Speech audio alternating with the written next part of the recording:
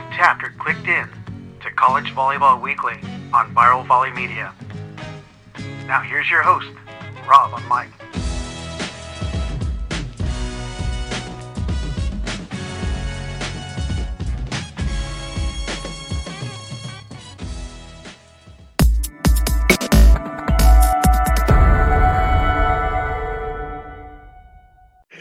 So I feel like this is gonna. I hope it doesn't put Amy in a bad position as far as what we're going to discuss next. But with the women's championship, David, just concluding, what were some of your observations of that versus the men's championships also in 2022? And I'm going to start with Theo on this one. Yeah, this is an interesting topic because the outreach that the women's championship has is unbelievable. And I don't know if it's just because my connections with volleyball and the way that I view social media and the algorithms and what it may be, but it felt as if everywhere I looked, the women's championship was huge presence on ESPN, huge presence on social media. And I go back multiple years with the men's championship, and I just feel like it's the polar opposite. It feels like a dark side of the moon. It feels like it gets very little attention. And, obviously we've had many big conversations about why that is or how we change it. And I to a big extent, I just don't understand why it is the way it is. I think the men's game is fantastic, and everyone who goes and sees it and, has an opportunity to be a part of it is blown away by what they're seeing. The physicality, the way the game's played. I mean, it's truly brilliant. And and that's not a knock on the women's championship, because it was just as brilliant and just as exciting and should be celebrated the way that it is. I don't know that I have any answers other than that, but I definitely would love to see some equalizing between the two and have the men's game on the same platform, because I think it deserves it. All right, just a heads up, Dave, I'm going to have you go last again because you bring a unique perspective, but I'm going to jump to Dan on next. My first comment as an observation, I was there for the semifinals, is it is great to see so many men's players part of these coaching staffs. So I don't know if anybody's noticing that, but I know the Power 5 schools certainly look up to the men's game and ask a lot, and there's a lot of players that are involved in that, and I think you've seen that trickle effect the past few years in terms of how the upper level women's game plays, and I'm sure Dave can even touch base as he's now in the gym full time in terms of that. But it's pretty neat to see Metsky, and there's a bunch involved, and even ones that are getting some of these new jobs, Anders at Vanderbilt, you know what I mean? And so a lot of good things on that side, which is different than maybe our question, but I don't know. I think it's tough. I sit on another committee that's called the Connections Committee, and it's all the collegiate championship sports, so all the ones like gymnastics and rifle and all these kind of obscure sports that have this, Division I, Division II presence. Do you know what I mean? It's all about volume. I mean, Division I has 300 and some programs for women's volleyball, and the Power 5 schools that have lots and lots of money. And where do you think this money is going to triculate for men's volleyball? Do you know what I mean? In terms of that, like, I want the attention, do you know what I mean? But how do we get it, and how do we go about it when there's not enough money you talked about salaries. I mean, we don't have enough salaries. And so there's just not the money that creates everything that Theo's talking about, which I would love to have. Do you know what I mean? So how do we find a different avenue to create some of that? I don't want to be on ESPN contract. I want them when they go. So if you guys don't know, in 2003, the ESPN contract with the NCAA is up. What does that look like? You know what I mean? And so like, what do all these Olympic sports that are just trickle down effects in this contract that they really don't care about? The contract's going to care about men's and women's basketball, football. I think volleyball might get a little bit, women's volleyball might get a little voice at the table, but all these other sports don't. So you know what? Just take us off that we have to have our one game there. Let us go find a different streaming venue or platform or what the AVP, I don't know. I'm spitballing ideas, and maybe that generates a better buzz for our sport and how we can get some more traction. If we think ESPN's the end all be all for men's volleyball, I'm not sure that's the thing. You know what I mean? I think we've had some other social media accounts that have popped up in the last couple of years that have really helped driven men's volleyball, and that stuff has to continue to happen. But I don't know. I think we could continue to go on this subject for a while, but that's a little bit for me. So That's good stuff. I'm going to jump over to Brad, the probably the youngest of the crew here. I'm not making an assumption there. For me, this is my first time like diving in and watching the women's Final Four, mostly because I had some steaks with watching Dave and the Horns, you know. But it was cool to see the support and how big it was blowing up. And some friends of mine who are coaching, or some friends of mine who are working it through social media, and just the access they're given and the pieces they're given to not just help their teams, but to help spread the sport and spread the game, and really, you know, create a better experience for all the athletes who are playing and participating, which is ultimately what it's about. Is, you know, how can we create the best experience for those teams, coaches, athletes that are going to represent their universities in these massive moments. And I thought it was really well done.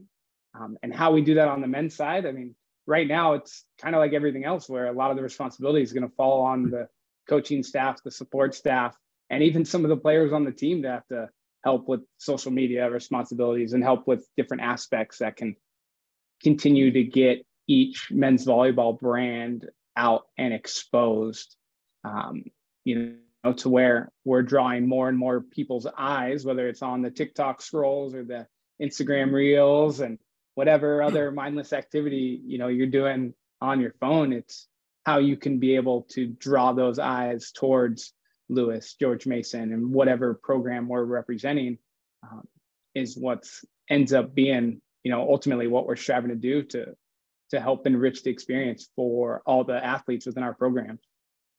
Yep. Jay. So mine's kind of multi-pronged here. First of all, we've been talking about volleyball, men's volleyball in general. The streaming services are where it's at. There's a billion of them out there now. And I agree with Dan. Why should we fight for a small piece of the pie from ESPN when ESPN's no longer the only game in town?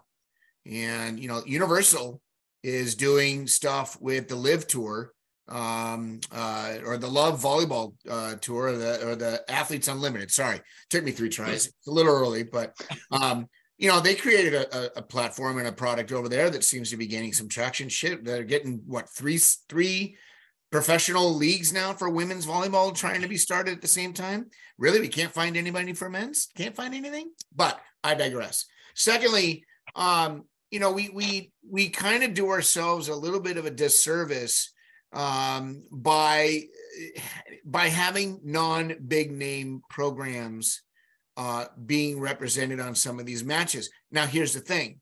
That doesn't mean that just because you're a lower recognizable name school to the average fan of sports, that it's not a quality team. If anybody here has ever seen Lewis University play, they are as good as anybody in the country at any given moment.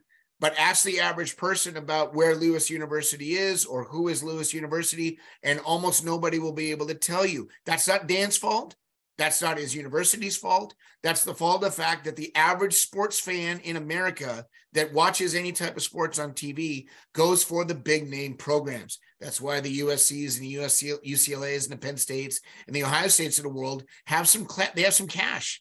They're able to walk into a room and people know who they are. So people might sit down and watch a little bit more. And last but not least, I think at some point when we start to have some more expansion, you're going to see if the Big Ten does create a men's volleyball conference, which I think they're going to. Those guys are now going to have the job of being tasked to go and work on behalf of all of us. And they know that. Those guys are all aware that when they walk into the room, their name carries a little bit of weight. Whether or not they're going to make giant steps for us or it's going to be slow moving, it doesn't matter. We're going to have a voice at the table that carries a little bit more weight than the George Masons of the world. I don't have much cash. I don't have much weight, but I know Ohio State does and Penn State does and UCLA and USC does. So those guys might be able to kind of inch the ball further a little bit forward for us. All right. Here's our unique perspective person, Dave Hunt. Well, there were 2 times in the tournament that I distinctly thought about men's volleyball. One was in the semifinal when I turned around in the second set and saw Dan gleaming at me in the front row. Then all of a sudden I got real nervous. We were down 1-0 and Dan was looking at me and I was thinking, oh, I can only imagine what he's saying right now. And then Run the back. yeah, I was saying the same thing. The other time that I was laughing was we're playing Fairleigh Dickinson in the first round and there's a timeout. I don't know if it was a media timeout or what, but all of a sudden they played an ad on the big screen for men's volleyball national championship, Fairfax, Virginia, 2023. And I hit Eric. I said, do they mean to play that? I mean, what's going on? Nice. So I mean, that was just cool to see, right? We're hosting the first and second round and all of a sudden there was an ad for men's volleyball. So that was cool. Yeah, in terms of growth, expansion, all that stuff. I mean, I saw it this year where all of a sudden we were getting phone calls. Hey, your match is now changed. ESPN just picked it up, and ESPN just picked up these 10 matches and whatever triggered them picking all these matches up and the metrics they start looking at. I think somebody much smarter than I needs to start looking into that for men's volleyball in terms of what's important to these companies. And you're 100% right. It doesn't have to be ESPN. It can be somebody else, but content seems to be king nowadays, right? So just what content's being created, developed, and you got to get creative in how that's being done. You can't just sit there and complain about it. You got to make it happen. And I think, I had a discussion a few years ago during COVID with Alan Knight. It was for the ABCA, and he talked about growing their brand, right? And they've done a great job at Long Beach State. You go there and there's, at least before COVID, they were selling out matches. They were getting 4,000 or 5,000 people. Hawaii's done a great job. Charlie at Hawaii's done a great job in the fan sport there. And those have taken a really long time to build. It's not just an overnight, all of a sudden we got 5,000 people here. Oh, we got 10,000 people coming to watch these matches. It's a lot of hard work, not just by the coaches, but people in administration and the community. And it's going to take a while. It's not going to be an overnight fix. So. Yeah. Well, interesting article on volleyballmag.com. They released the Nielsen ratings for this year. And apparently the viewership is a good news, bad news scenario where viewership was down, but in the targeted demographic, it was up. Totally, though, is a 33.8% drop from the 1,188,000 2021. I guess that was the viewership, but it was the most viewed in that age demographic, which is the target demographic for advertisers, 18 to 48, which is out of most of our age ranges here. So they could care less about us, but which is odd. And to Theo's point, I have never seen that much quality social media put out for an event before. There were a ton of digital media experts that were there for the event because I know them personally that were putting the content up, and it was amazing. But you would think that it would have drawn more viewership, but I guess it's only if you're on Instagram and TikTok. So it'd be interesting to see how that transpires, because going to streaming platforms is definitely a trend. Like I'm looking at watching on volleyballworld.tv, I'm looking at the men's professional matches and the kinds of crowds that are there versus the women's. And there's a significant difference. The men's are much bigger crowds than the women's. So I don't know, does Volleyball World TV step in like they did for a Big Ten conference? I don't know, but I guess it's to be continued. Anything else on that topic, gentlemen? Did any of you guys watch? I know, David, we talked about it, but the end line view they had offered. It was Finally. awesome. Finally. I was like, that's exactly what I want to be seeing. Yeah, that if we've been banging this drum for years, stop watching it from the 50-yard line. Start watching it from the end line. It's a whole different game. You think that view is marketable? Go ahead, Dave. Yeah, tennis does it. True. Tennis does it. All you have to do is stay on the side of the serving team or the side of the receiving team for that matter. Just stay there for the duration of the point. Then you can go to the 50-yard line shots for all the individual stuff in between the point and then park it right behind, and you're going to be able to see everything you need. It's easy to market. They had the little flyover camera like they have in NFL football. And I don't think that's the one they ended up using, but I thought that was super cool. And then there were a few times during practice I would try to like toss the ball and get it close, but yeah. Trying to break stuff that's like $20,000, huh, Dave? Dude, I just kept trying to find where the guy was that was moving it. You got to figure he was up in like some little nest area just laughing at me. So, Jay, you sending us one of those shirts, man? To everybody on the podcast here? I will gladly send you one of these shirts if you put it back on your website. You can just put the back on if you want. That's fine. You don't have to wear the front. You should have this I stayed at the Hosack estate on back of it. we might need to in order to cover the cost for everybody that's already reserved a room. Well, let's go into what's coming up here. The 2023 men's volleyball season. And a lot of the chatter from the fan base has Hawaii as a strong favorite to potentially three-peat, which would be amazing. But we all know that anything can happen on any given night, as we saw Ball State do last year. Just kind of surprised everyone. But, Jay, you put this question forward. I'm like, yeah, I'm curious who would be dark horse picks for you guys this year, because we know there is some really solid talent. Let's start with, we'll start with Dave on this one. That's right. I can, give you my opinion now that I'm not in the middle of it. So, Hawaii, I don't know if they would say favorite or whatnot, but they're going to be the most organized at the end of the year. I think they have a lot of talent. Milan does a great job in getting those guys to play together. Milan and Charlie. Milan, I've coached with him. I haven't coached with Charlie. So when I say Milan, that's just because of my familiarity with him. He's one of the coaches I have great amount of respect for in terms of his ability to train guys up, get them to play a certain way. They're going to defend the ball. They're going to serve the ball in aggressively. They're not going to kill themselves. You got to think that UCLA, with all their talent, I was pretty impressed with their freshman setter. I don't know if he's actually going to play. You guys have seen probably in some fall tournaments, but I think if Partain beats him out, Partain's probably playing pretty well, and then they have some pieces on the pins that'll do some damage. So it would be hard to find a group that has as much talent as them. And John obviously knows what he's doing. And then the cool one for me will be, can Stanford continue what they had going on at the end of the year? So obviously competing against those guys during the year last year, they were up and down in the regular season, and then they were playing really good volleyball at the end. So can they keep that going? They have some talented freshmen coming in. How fast is that learning curve, or how quickly will they get over that? And then the last one I would say is Ohio State. I think for the MIVA has got to be poised to make a jump. They finished middle of the pack last few years, but man, they have some really good volleyball players. So those would be my people to watch. You brought up something interesting there, because Miles Partain has come up in the discussion as the second beach team to make it in with Andy Benish potentially. So was that due to the commitment to the indoor game for Partain? Yeah, I mean, anytime you have a chance to go to the Olympics, right, you probably got to seriously look at that. And I don't know, right? Like, what's his prospects of being an indoor player long term? And good thing they have that freshman, so that makes that conversation a little bit easier. All right, I'm going to jump over to Brad here.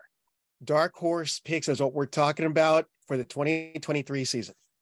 Yeah, I think Stanford was one of mine. I had for sure.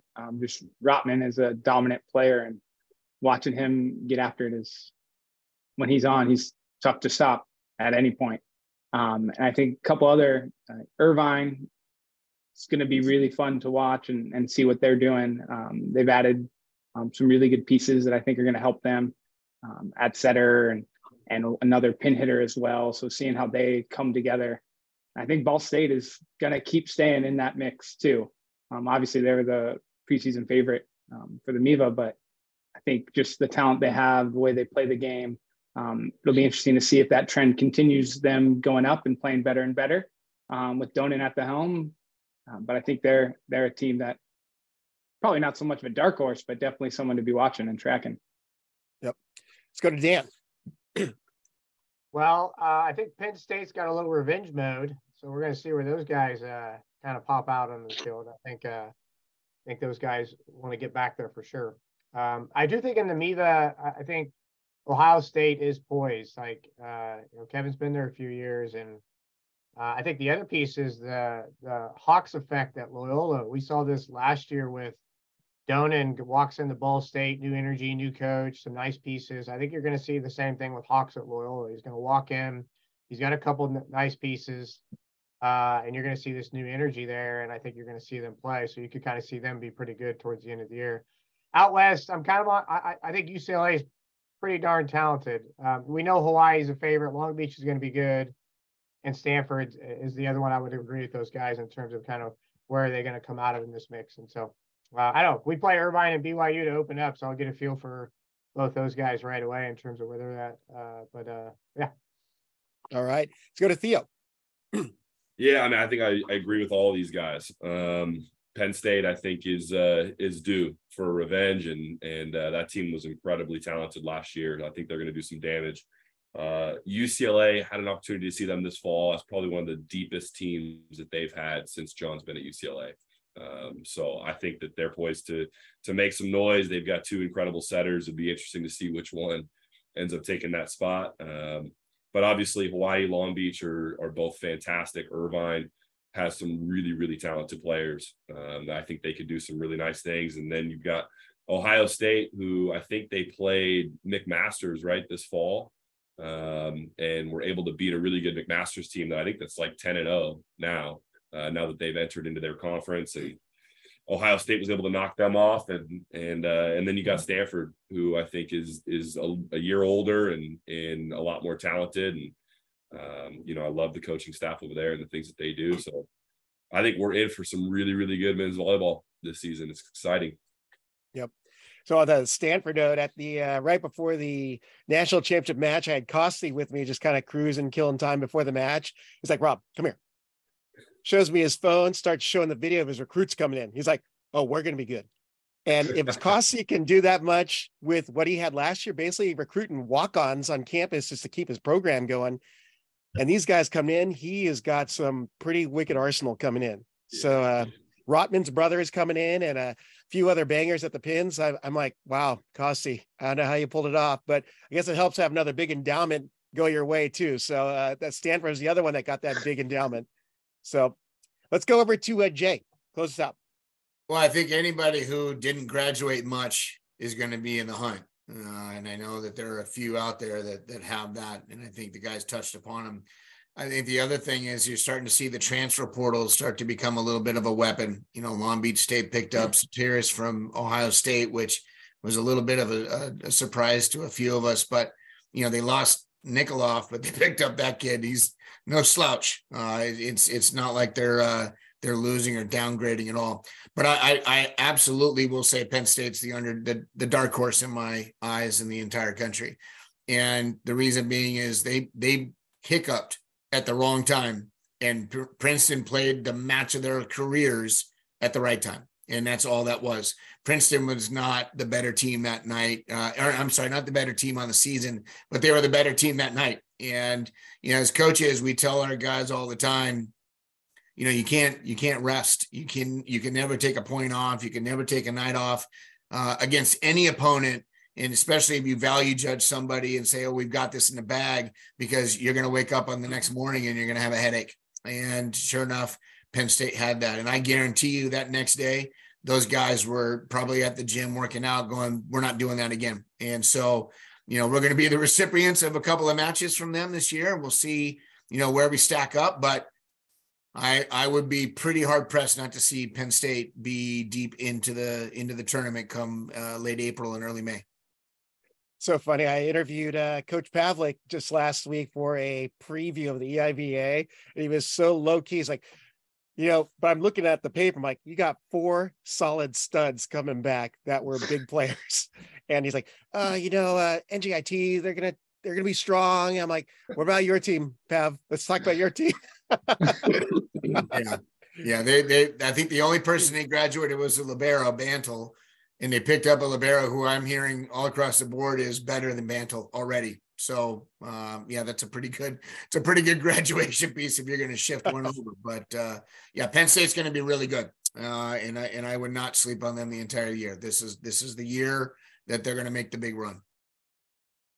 We've only got a few weeks till season, but if you're just an everyday fan who would use the coaches, recommend like 2 athletes to keep an eye on during the season for, just the phenomenal play. Let's we'll start with Dave on this one first. Ooh. I like the outside hitter for Hawaii. I don't know how to pronounce his name, number 23. Spiros Hakas. or Yeah. Chaz Galloway?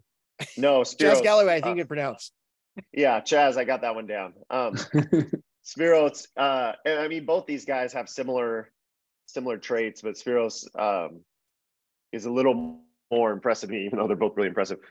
Just for the casual fan, right? The high flyer that has a good arm, that makes good volleyball plays, and he can play defense, he blocks, he could pass the ball, he serves the ball in a lot. I think that's what sometimes makes the casual fan sort of tune out a little bit, is when you have some errors, true hitting errors, true service errors, and so he's a fun player to watch. Yeah, I'd stick with him. And then all the Penn State talk, I just keep thinking about Wildman. Wildman's arm is unreal. If you have a chance to watch them, just admire how good his arm is, because you're not going to see a lot of guys like that. You know, he can crank it up at a high level. He competes real hard, and I was really impressed with him over the years. So those two guys would be the people to watch. Yeah, Penn State has quite the legacy of outside hitters: Matt Anderson, Aaron Russell, and Brett Wildman now. So let's go up to Theo. Who are your two that the casual fan can totally appreciate and camp on this season? Yeah, I think Rotman is a guy that you definitely got to mention, right? Incredibly impressive talent, big flyer, good arm, and just a really, really high volleyball IQ. A guy that I love to watch. And then I think it's Sonny over at Irvine. That guy is, in addition to being an incredible athlete and a great volleyball player, he's a dog. He loves to compete, loves to win, and I think he's really, really exciting to watch. And we play him twice this season, and he's going to be a handful for sure. All right, good stuff. Not because I'm the Irvine homer on, just for the record. Theo, that's a smart move by you. You know, as you're getting into head coaching, you just butter up the host. That was good. Brad, take notes. Well, I know Dan's like taking notes. Sonny. We see them at BYU. How about you, Dan? Dan, if you don't know this Sonny guy, you're in trouble. Yeah, if this is the first you're hearing of him, you're in probably trouble. not doing my job right now. Yeah, so. probably. Jacob Theo in Hawaii, the center. So I just like, he had such a great year last year. Can he take even another step? I think to me, he'd be like preseason player of the year. Like, the kid's really, really talented. And we talk about his other cast members, but he's the one that really makes that team go, I think. You know what I mean? In terms of that. So, Dan, you said Jacob Steele, because on my end, it kind of blipped out right when you said his name. Jacob Theo, right? That's his name, Theo, right? Okay. Yeah. Jakob. Jakob Tella. Jakob Tella. Jakob Tella. Sorry. But anyway, I still call him Jacob. It's easier for me. So, like I said, he's pretty talented. But I have a Norway kid, too. So maybe that's a soft spot. You know what I mean? So, and then I would pick Caleb from Ball State. You know, he kind of came out of nowhere and had a really good year, and he's a pretty crafty player. And does he take the next step in terms of that level of play? So I always think those guys and Wildman's super talented. I think he's certainly in our national team, Jim. But Caleb's that guy who comes out and then everybody's like, wow, this guy's really, really good.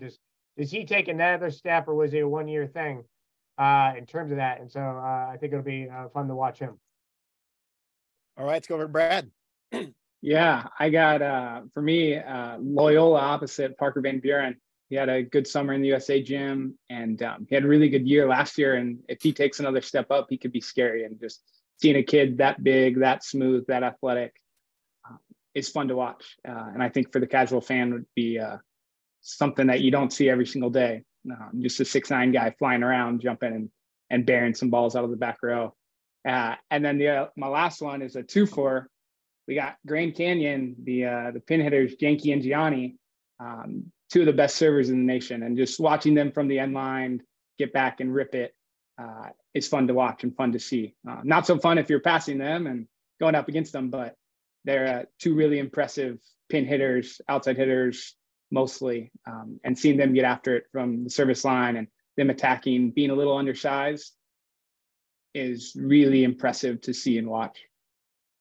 It's the Camden Gianni, because I guess there's another Gianni, a younger one now at Grand Canyon. So Camden, legacy continues. All right, Jake. Yeah, one of the tough things about going last in this question segment is these guys covered almost everybody that I wanted to talk about. I kept thinking in my head, think of another one. But I will touch upon briefly on those, and I'll give you two of my own. One, Wildman's arm, next level. You're going to see him on the national team. He's going to be making a lot of money in the next few years playing internationally. Phenomenal arm. Jakob Tella at Hawaii could possibly go down as one of the best setters in men's volleyball history. If he can lead Hawaii to a three-peat, that would be absolutely ridiculous. That kid is really good and runs a really good offense. And now he's got another year under his belt of experience and success. Rotman, played him a couple of years ago when they came out to see us. Back then he was good. Now he's got a couple of years under his belt. That kid's stupid good. I'm going to go with a couple others. One, Jacob Pasteur at Ohio State, kind of a dual threat kid, played opposite a little bit, plays outside hitter a little bit, got a really live arm, and he jumps really well. He's going to be a kid that I think is going to take that next jump up because I think Ohio State was a little young the last couple of years, and now they're starting to get into an age where they've got a little experience underneath their belts, and I think he's going to turn a corner. Sonny Franceschi is going to absolutely annihilate people because now he's got a setter. He's got Joe Carlos who can throw the rock around the room at a decent rate, and Sonny can be in rhythm. That kid's going to take another jump that we're all going to be like, where did that kid come from? And I think a freshman of the year, Zach Rama at UCLA. That kid's legit good for a freshman. Probably going to see some playing time, if not earn a starting spot by the time season rolls around. That kid is head and shoulders above a lot of freshmen that came out of last class. But those are my thoughts. It's good stuff. Been hearing a lot about the Zach Rama as well. Mike, I got to see this, got to see it because a lot of people are talking about him. Final question of our episode. What are you watching in week one? I know it's technically 2 weeks away. There are some exhibition matchups. Some Canadian teams are down here, and like UC Irvine's playing UBC Okanagan, and then McMaster's at Long Beach for 2. But the first real week of play is going to be the weekend starting the 4th, so through the 8th. So what are you guys watching? I'm going to start off because it's an easy question. Back to Jay, and then have the our consultant, our outdoor exterior consultant, wrap us up. I will be watching Penn State versus Ohio State on the 7th. Those are two teams that are important to us. We see Ohio State the week after, and we've all been talking about how good they're going to be this year. And the last time we played Ohio State, we beat them, but that was a while ago. And Penn State, I just want to see how good they've gotten and how focused they are this year. If I had a couple of other matches that I'm going to keep an eye on, NJIT is playing Purdue Fort Wayne in the first weekend as well. Purdue Fort Wayne's coming in later on, and NJIT is slated to finish second in our league, and they were really good last year. And so that's going to be interesting. And then if I'm going to pick some wild horses, Princeton at UCLA, it's the week after, but it's going to be fun to watch because Princeton's one of those teams that they kind of almost come in cruising a little bit, and then all of a sudden they get hot and they have fun, and they can be a dangerous team if you're not paying attention to them. So I'm going to be watching those. Those are my picks. Yeah, and I have to say, I know that all the conferences are burned down with a ton of work or lack of staff, but I didn't have EIVA and NEVA schedules yet. So I'm hoping Jay already touched on some of the EIVA matches. I'm hoping, Dan, you can get a few extra ones in there for the MIVA, so we're not ignoring them. Go for it, Dan. Actually, I am going to be watching Theo and Brad open up their head coaching debut. That's what I'm going to be watching. They both have a couple nice, tough matches to start their seasons off, and so I'll be sure to keep my eye on those guys. So, I mean, in terms of that, so thank you guys open up. Lincoln Memorial, USC, UCLA, yeah. So, yep, yeah, that'll be good. But a little bit of NEVA. I certainly think the Ohio State Penn State match is good. Us and McKendree open up with Irvine and BYU out there, which is always a tough venue to play in, but so that'll be exciting. And then I don't believe Loyola, Ball State, or Quincy, those guys aren't playing, and I believe Lindenwood is playing at GCU, I think, or I'm not 100%, but they do play GCU, you know what I mean, in terms of that. So half our conference opens up, the other half doesn't. So, yeah, should be good. Good. Let's go to Brad. Yeah, I mean, like Dan, I'm going to be watching the Lewis UC Irvine match and seeing lots of that. And then as soon as Loyola plays, be watching lots of that. And then Santa Barbara is going to be a lot of good volleyball out there at the A6 Invitational, formerly the Elephant Bar, the E-Bar. So that's where my eyes are going to be. All right. Theo. Yeah, sure.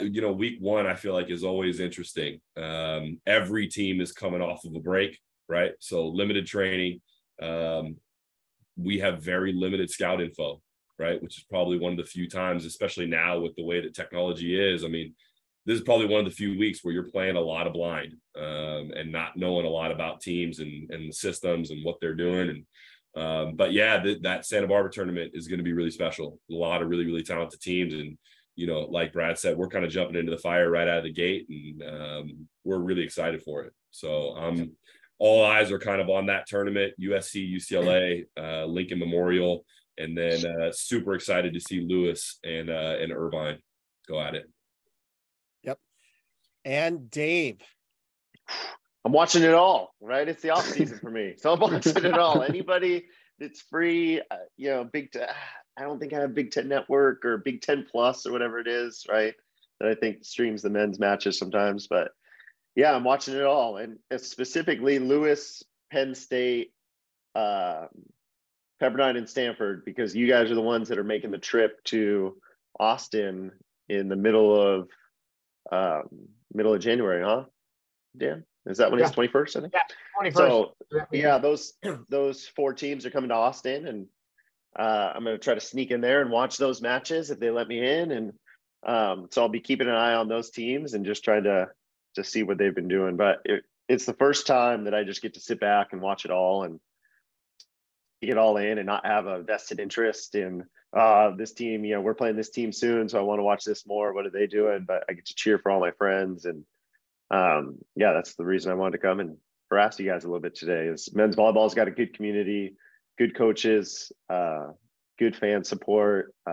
So yeah, even though I'm not seeing you guys every day, it's still on my mind. Dave, you're like on the live tour now. You're not allowed to come back on both sides. Yeah, I know. And yeah, you're gonna go on some press conference and talk about me and just I get that. That's fair. Well, I was only going to add one. Dave's on coffee number 2. You gotta. Yeah.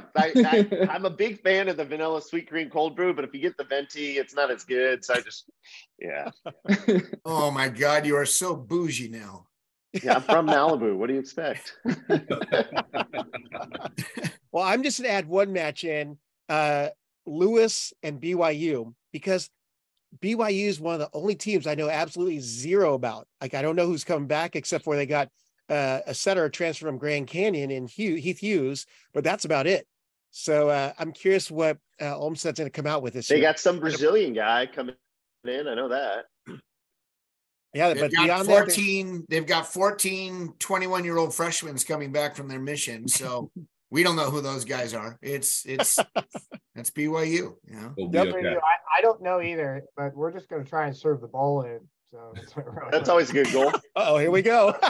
Yeah, it travels farther there. serve in and hit in. That would also help your chances. I got to write that down. Boys. Hang on. Take notes. Yep. Serve and hit in. Is that what it is? Yep. Why didn't you guys lead with this when we needed the advice? This would have that was the head coaching advice, because I've told you that before, but you don't listen to me, Brad. So that's right. The former Pepperdine bench here, sitting in the video here. Hey, I wanted to add that, yes, I'm going to do some self-promotion here, but it's for a good cause. The First Point Challenge is January 20th and 21st at the Austin Convention Center, which I will be working this year. That's the teams of Lewis, Penn State, Stanford, and Pepperdine. So I'm excited to be out there and be on board because it looks like a great event. Hawaii was there last year. And saw some great play. So looking forward to doing that with the First Point Foundation and the First Point Collegiate Challenge, which Dan will be there. And, he's going to take on first-year coach John Winder, another Pepperdine connection here on the screen. But, Penn State, Stanford, all looking good. So, hey, fans, do me a favor. Follow these guys' programs. Go to their websites. Follow them. We need to see that there is a following out there for men's volleyball. It's Jay Hosack, George Mason, Dan Friend of Lewis, Brad Rosstratter of UC San Diego, Theo Edwards of Cal State Northridge, and we'll go Dave Hunt of just Dave Hunt University, or we'll go Texas Volleyball. There you go. I appreciate your guys' time. Actually, wow, hour. That's a big bonus there. Appreciate your time. Looking forward to seeing you guys all again. And Dave, if you want to come back on, we'll take you. But we're going to have a good bench here. I've got verbal commitments from Nygaard, Costi, Hawks, Pav, and I'm forgetting one in there. So, but they want to come on. So we can have some guest contributors from week to week. Thanks for listening to College Volleyball Weekly. Be sure to follow Rob Aspero at the Rob on the Mic on Instagram and at Rob on the Mic on Twitter.